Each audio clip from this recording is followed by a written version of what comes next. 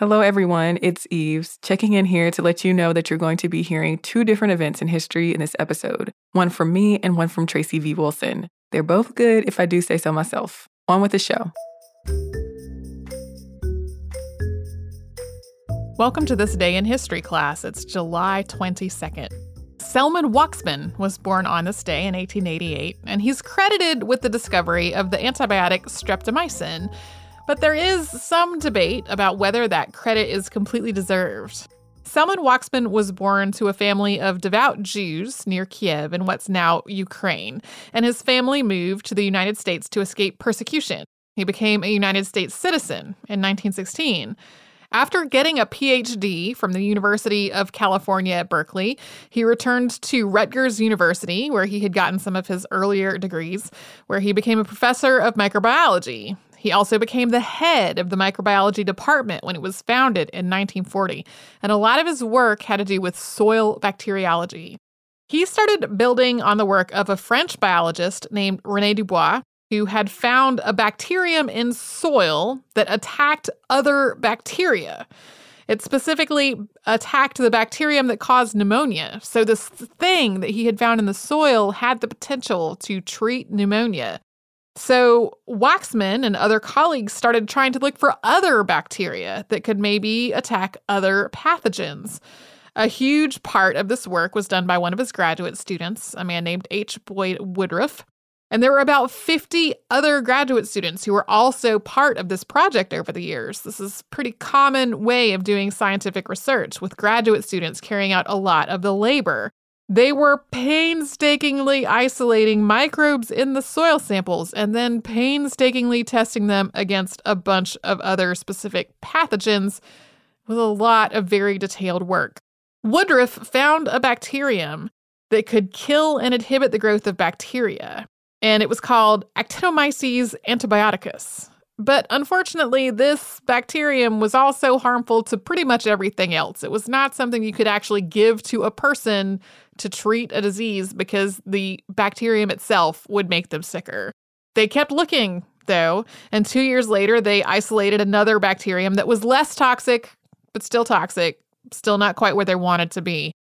Eventually, though, they found 20 or so different bacteria that could all fight infections, and they coined the name antibiotics to describe all of these. In 1944, Waksman and his team finally isolated streptomycin from Streptomyces griseus, which was also isolated by a graduate student. This one was named Albert Schatz. This was finally made into an actual drug through an agreement with Merck Pharmaceuticals, and this drug was colossally important. Tuberculosis is a devastating disease. At the time, it had no cure, it had no effective treatment. They were doing things like bundling people up with blankets and having them sleep out in the cold to treat tuberculosis. It was not actually an effective way to treat tuberculosis at all. The need for this drug was so great that Waksman actually renegotiated his whole deal with Merck Pharmaceuticals to allow other manufacturers to get access to the patent and to also make the drug. That was how much they needed to have an effective treatment for tuberculosis for the first time. But then in 1949, Albert Schatz sued Selman Waksman. He argued that this had been his discovery and not Waksman, and that Waksman had taken the credit from him on purpose. This fight got really, really ugly, with Waksman's legal team making false accusations against Albert Schatz, and the case was finally settled in 1950. This settlement led to the royalties being divided up differently. That's the royalties that people were paying to use that patent. 80% of the royalties went to Rutgers University, 10% to Selman Waksman, 3% to Albert Schatz, and then the remainder was divided among the other people who had been part of this project. Selman Waksman was awarded a Nobel Prize for all this in 1952, and although Albert Schatz was named in the speech, he was not named in the award. It is still not completely clear exactly what happened here. It is extremely typical for graduate students to carry out a lot of work on their professors' projects. There's a whole debate that's a legitimate debate to be had about that system and whether it is just. Opinions are divided, though, about whether this specific case is just how it went in science programs and in graduate schools, or whether Waksman really did do something wrong. You can learn more about this and all of the debate in the July 13th, 2017 episode of Stuff You Missed in History Class, and you can subscribe to This Day in History Class on Apple Podcasts, Google Podcasts, and wherever else you get your podcasts. Next time, we will take a look at a Cold War-era revolution.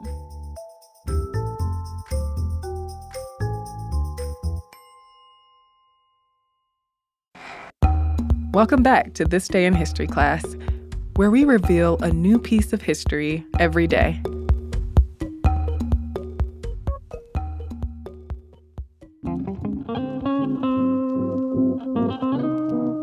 The day was July 22nd, 1849. Emma Lazarus was born in New York City to parents Moses and Esther Lazarus. Emma would go on to become a successful author and advocate for Jewish people around the world. Emma had 6 siblings. Her family was wealthy from their business in sugar refinery, an industry that largely relied on the labor of enslaved people. Emma lived a comfortable life and had private tutors, and she learned to speak several languages. She began writing and translating poetry early on, and her father privately printed her first work in 1866. The next year, the collection Poems and Translations Written Between the Ages of 14 and 17 was printed commercially. This second edition got Emma a lot more attention, including that of writer Ralph Waldo Emerson. Emerson became Emma's mentor, and the two of them would correspond for years to come, though they did have a falling out over the course of their relationship. In 1871, Lazarus published a second volume of poetry called Admetus and Other Poems. The book includes her original poems and translations of works by other poets. 3 years later, she published her only novel, which was based on Johann Wolfgang von Goethe's personal accounts of his life. Throughout the 1870s and 1880s, Emma published poems, a play in verse, translations, and essays. It was in the early 1880s when Lazarus took up the cause of denouncing anti-Semitism in her writing. She published Songs of a Semite, The Dance to Death and Other Poems, in which she celebrated her Jewish heritage. She also contributed to magazines like American Hebrew and The Century. Among other essays, she published Russian Christianity versus Modern Judaism, a response to a journalist who defended anti-Semitic pogroms. Anti-Semitism was spreading in Eastern Europe, and her work became controversial. In 1883, Emma traveled to England and France and met poets and writers like Robert Browning and William Morris. When she returned to the U.S. that year, she wrote the poem The New Colossus to help raise money for a pedestal for the Statue of Liberty, which France planned to give to the U.S. as a gift. In the poem, she imagined the statue as the mother of exiles, a character who says the following: "Give me your tired, your poor, your huddled masses yearning to breathe free, the wretched refuse of your teeming shore. Send these, the homeless, tempest-tossed, to me.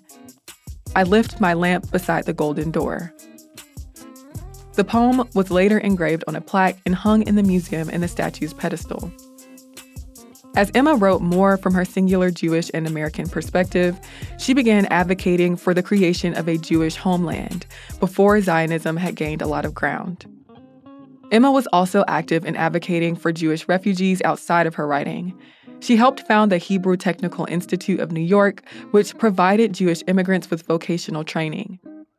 She also taught English at the Hebrew Immigrant Aid Society and lamented the conditions of immigrants on Ward's Island. From 1885 to 1887, Emma traveled throughout Europe, during which time she became sick. She traveled as a way to regain her composure and strength after her father died, according to Emma's sister, Josephine. But by the time she got back to New York in 1887, her eyesight was poor, she'd lost hearing in one ear, and she had paralysis in her face. She died in November of 1887 at age 38, probably of Hodgkin's lymphoma. After she died, her family, who had not shared the same openness about their Jewish heritage, nor been super comfortable with her activism, censored Emma's pro-Jewish and Zionist views in posthumous publications. I'm Eve Jeffcoat, and hopefully you know a little more about history today than you did yesterday. If you'd like to learn more about Emma, you can check out the episode of Stuff You Missed in History Class called Emma Lazarus. The link is in the description. You can find us on Twitter, Instagram, and Facebook at TDIHC Podcast. Thanks again for listening, and we'll see you tomorrow.